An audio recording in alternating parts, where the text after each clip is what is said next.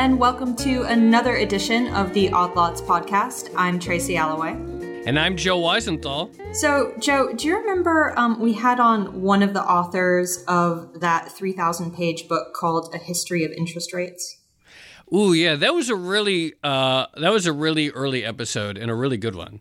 Yeah, everyone should go back and listen to that one, by the way. But I'm curious, did you ever actually read the book? Should we pause here and give people some time to go back and listen and then resume?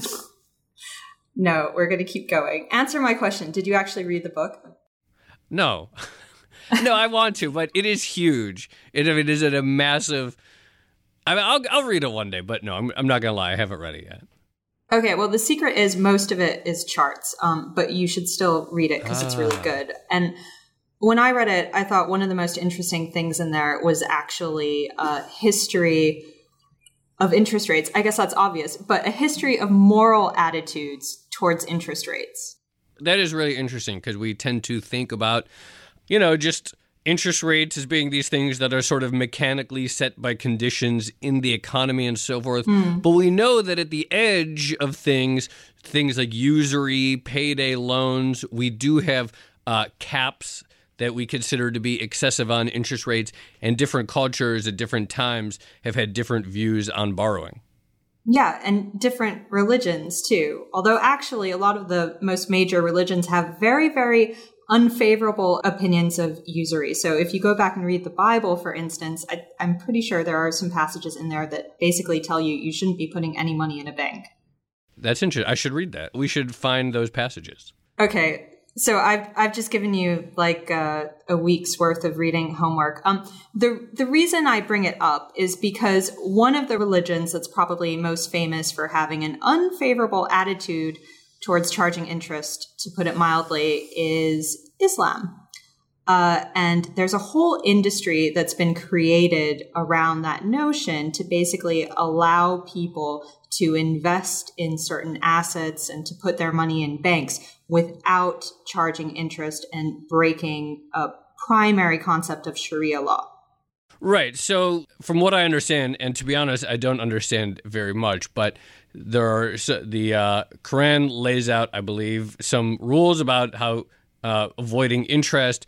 So then there's an attempt to create financial instruments that avoid violating the Quran, but serve a similar purpose to sort of bonds and borrowing. That's right. And the reason we bring it up is because something really interesting actually happened in the world of Islamic finance just a couple weeks ago. And we're going to have someone on who's watched the development of Islamic finance over the past, almost a decade, really. And he's going to explain to us how this industry really grew and what the most recent event might mean for the industry. Let's do it.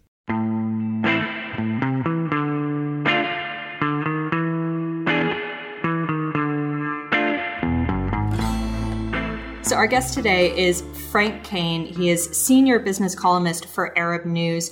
He's also a veteran business reporter at The National, and he's been in Dubai for a very, very long time. Dubai is, of course, a center of Islamic finance, and he's going to break it down for us. So, Frank, thanks so much for joining us. Pleasure. Thank you. Thanks for having me. I've been here 10 years, by the way. So, there we are. Yeah. Islamic finance has been here for considerably longer than 10 years, but I think it's fair to say that it has taken off in the last decade or so, and especially since the global financial crisis 2009, which, as we all know, began as an infection in the Western banking system, asset-related infection, and which ended up almost bringing down the world financial system. And of course, this also affected this part of the world very seriously. Dubai almost went bust. It was helped out by its brothers down in Abu Dhabi. But many Islamic financial commentators after the global financial crisis pointed to the fact that this was all the fault of conventional capitalism, of conventional finance, and that if there had been an Islamic financial system in place, it would not have happened. Because Islamic finance is less risky than conventional finance. It is backed by real assets. You wouldn't have had very high-risk, low-quality assets that brought about the global financial crisis. Those couldn't have happened. You couldn't have borrowed against them. So therefore, the idea was that if the global industry took more notice of Islamic financial precepts, we'd be a lot safer. That was given a big boost in 2013 in Dubai in particular, when His Highness Sheikh Mohammed bin Rashid Al Maktoum, the ruler of Dubai, declared the ambition of the emirate to be the what he called the capital of the global Islamic economy. In the 3 years since His Highness declared this goal, Dubai has boomed as a center for the Islamic economy, and that's kind of where we are now. All right, well, let's take a step back for a minute, because that was a really good overview of Dubai's ambitions in Islamic finance. But walk us through what the goal of Islamic finance actually is. Joe and I talked about it a little bit in the intro, but give us some more detail. Right. And sort of what I'm curious about is, to what extent is it about finding loopholes to create things that are not interest but sort of serve as interest-type payments? And to what extent is it are they about fundamentally different types of financial instruments? Okay, well, Joe, well, look, I must tell you straight up that I am not an Islamic scholar. I do not issue fatwas. If I could issue fatwas, I would not be a financial journalist on the pittance that I'm earning here. I will give you my amateur's view, and it all goes down really to what is interest in conventional finance. Interest is the profit that money makes itself. That will not wash in an Islamic system, because money cannot make a profit. Only assets can make a profit, and money is not regarded as a physical asset. So interest in Arabic is called riba, and it is haram, it is forbidden. But instead, it's replaced by profit share, and there's nothing wrong with profit share. There's nothing wrong with sharing the fruits of labor. Or your sound management of an asset. There's nothing wrong with that, sharing that profit. So that's what replaces it. But the reason they're allowed to make such big claims for the risk-free nature and the ethical nature is that assets have to be backed by all profits have to be backed by real assets. There has to be something behind them. So that's why they're able to say that it's less risky. And, there haven't been huge runs on Islamic financial institutions in the past in the way that there have been on Western institutions. So to that degree, maybe they have a point. There is also another point that, it's well worth making. There are 1.4 billion Muslims in the world.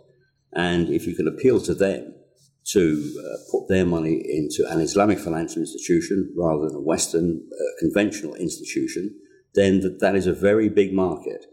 So you can make a lot of money out of it. And I think that marketing aspect of the whole concept of Islamic finance is very important. But it is a valid thing. It is an alternative way at looking at finance.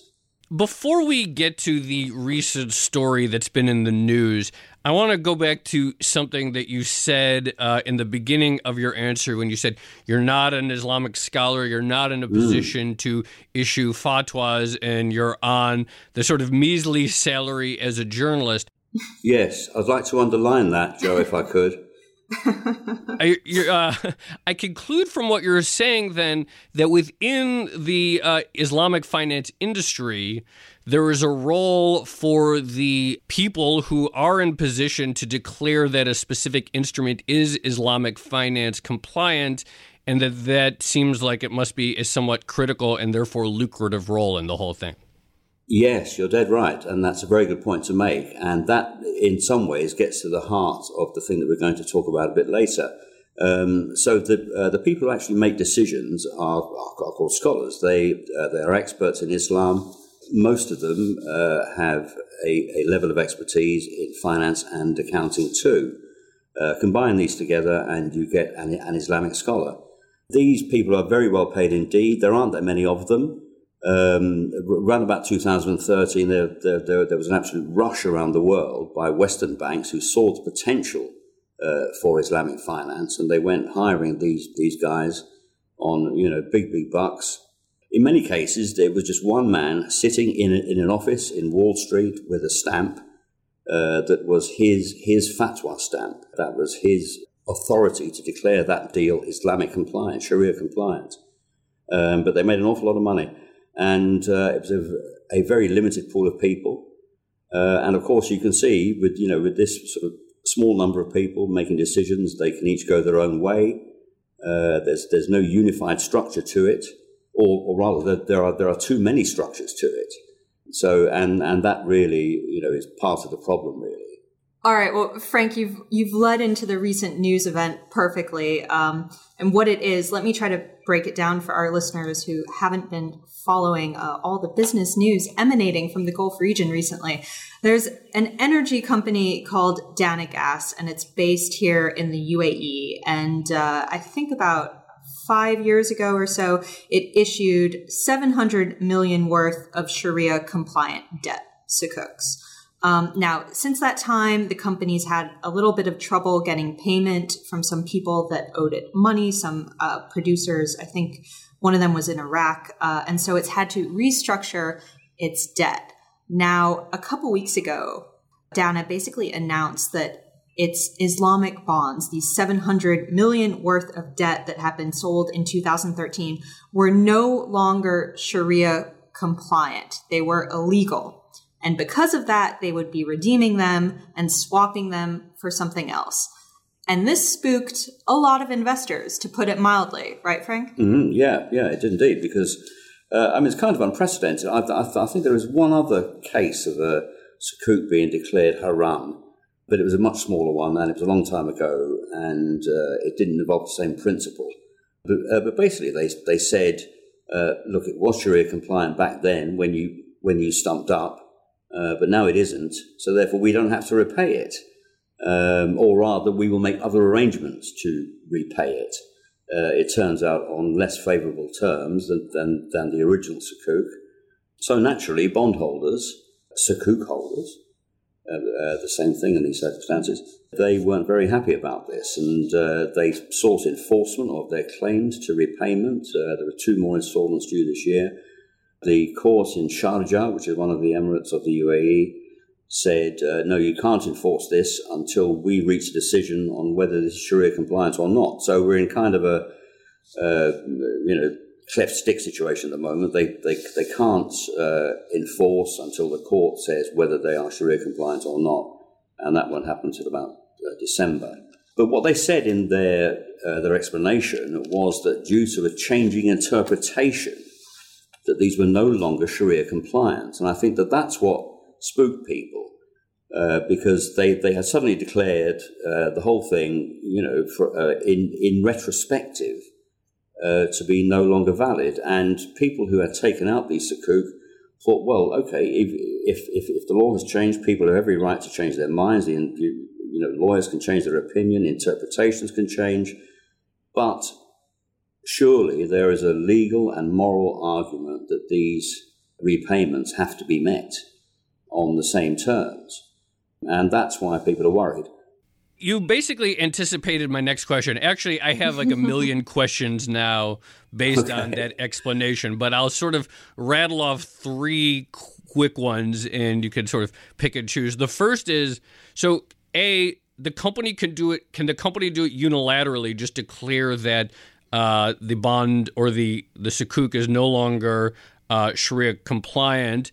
B, do they need to get a ruling from one of the same scholars that declared it Sharia compliant in the first place? And then finally, what's been the market reaction to the whole industry if there is a precedent set that at any moment a financial instrument that was deemed to be compliant is suddenly just like, nope, we change our mind?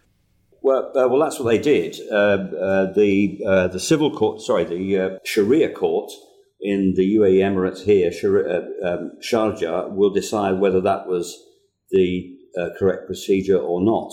Now, they obviously took advice both from Islamic scholars and from lawyers who would have a heavy Sharia element to them. So they did it on advice. That's the line.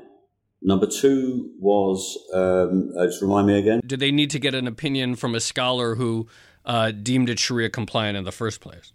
Well, we're a bit in the dark on this because they haven't really explained, broken down the process, and they haven't really told us that.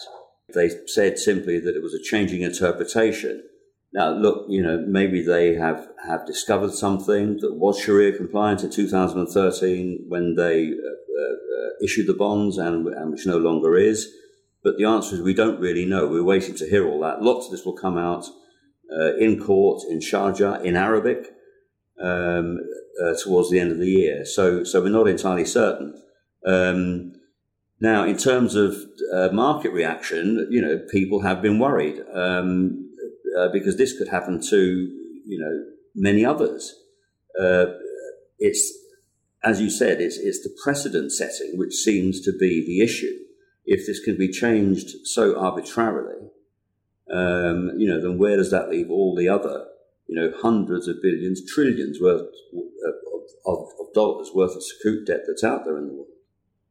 So one of the solutions to this that people have been proposing, including yourself in one of your recent columns, is to standardize some of the fundamental requirements of Sukuks and Islamic finance. And I can see the benefits of doing that for sure. But then I think that Islam itself is a religion that is very open to interpretation. Yes, you have the Quran, but you also have the Hadiths. You have Islamic scholars all issuing their own sets of advice. It's very open to interpretation. So how realistic is it to actually standardize Sharia finance? Yeah. Well, I don't think it is really. To standardize it on a global scale at all. The two big centers of Islamic financial and economic activity are in Southeast Asia and here in the Gulf in the Middle East.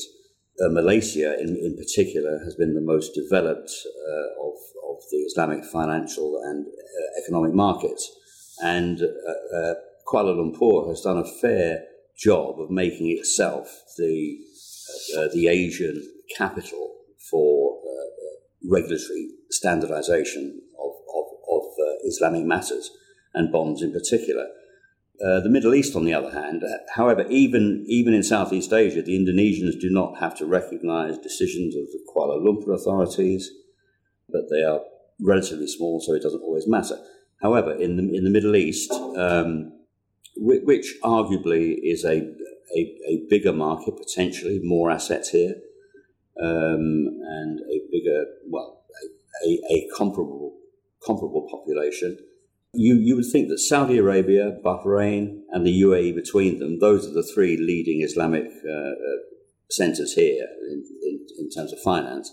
You would think that they between them would be able to get together and organize something called the Gulf Fatwa Authority, the Khaliji Fatwa Authority, or something like that. So far, that has eluded them. Bahrain seems to be the regionally recognized center for regulation. The UAE, as part of its drive to be the capital of the Islamic economy, also attempted to put in some unification of regulatory standards here.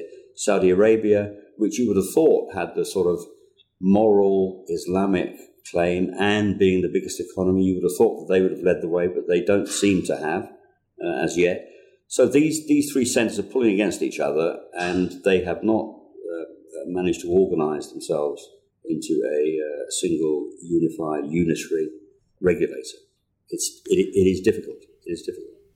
Do the different regions, countries have fundamentally different objectives? Like, what is the where are the dividing lines? Why is it so difficult? Because they have their own way of doing things, and I guess that there's a proprietary element to it. They want to keep their own systems in place. They want to have their own regulatory standards. The comparison that has been made to me in the past is with halal food. Halal food has to adhere to certain minimum standards in preparation and storage, wherever it is in the Islamic world.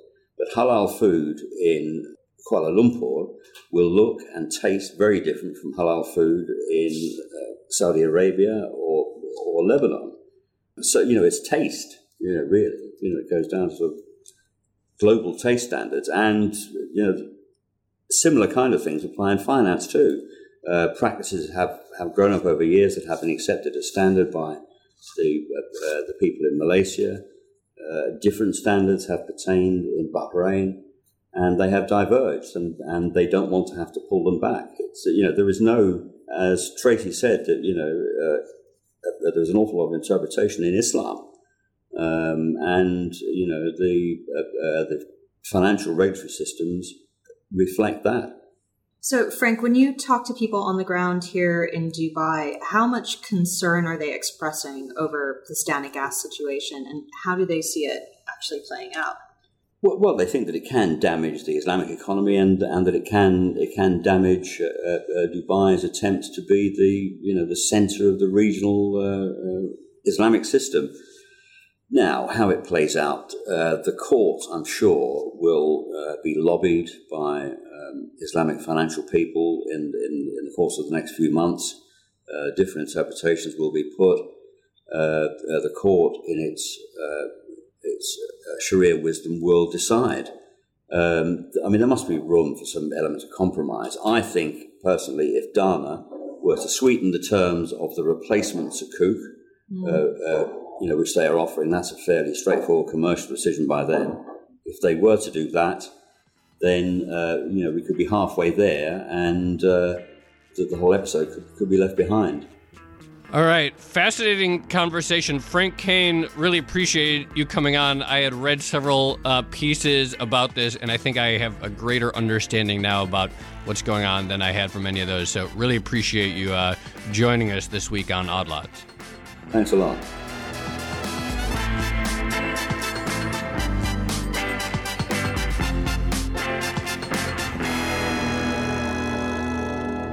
So, Joe, one of the reasons I'm so interested in this whole saga, it's not just because I'm here in the Gulf. It's also because a lot of these arguments are being mirrored in other Western bond markets throughout the world. So, you have these big movements for green bonds, for impact investing, and you're really seeing the same discussions. Like, should we standardize the requirements for something to be labeled a green bond? And what exactly are we trying to achieve through impact investing? And everyone has different interpretations of what that is. So a lot of what we're talking about when it comes to Islamic finance, you could extrapolate to some other hot new areas of the financial industry. You know what it made me think about, and this is not meant to be alarmist or anything, but I was thinking about the role of the Islamic finance scholars issuing the approval of Sharia-compliant, and thinking about that similarity to the role of the ratings agencies pre-crisis, and then the idea that suddenly, of course, in the U.S., suddenly a AAA isn't a AAA anymore, suddenly a Sharia-compliant financial sukuk is no longer Sharia compliant anymore. So, I have no reason to think it's going to spiral or anything the same way our situation did, but it did feel to me like sort of a slightly analogous situation. Yeah, I guess it's a totally unexpected development, right? You think something is AAA, right. You think something is Sharia compliant, and then suddenly it isn't. It's not. Yeah. No, I really, that was very interesting. All right, shall we leave it for today? Let's leave it there. I'm Tracy Alloway. You can follow me on Twitter at Tracy Alloway. And I'm Joe Weisenthal. You can follow me on Twitter at The Stalwart. You can also follow Frank Kane at Frank Kane Dubai. And you can follow our producer, Sarah Patterson, on Twitter at Sarah Pat with 2 T's. Thanks for listening.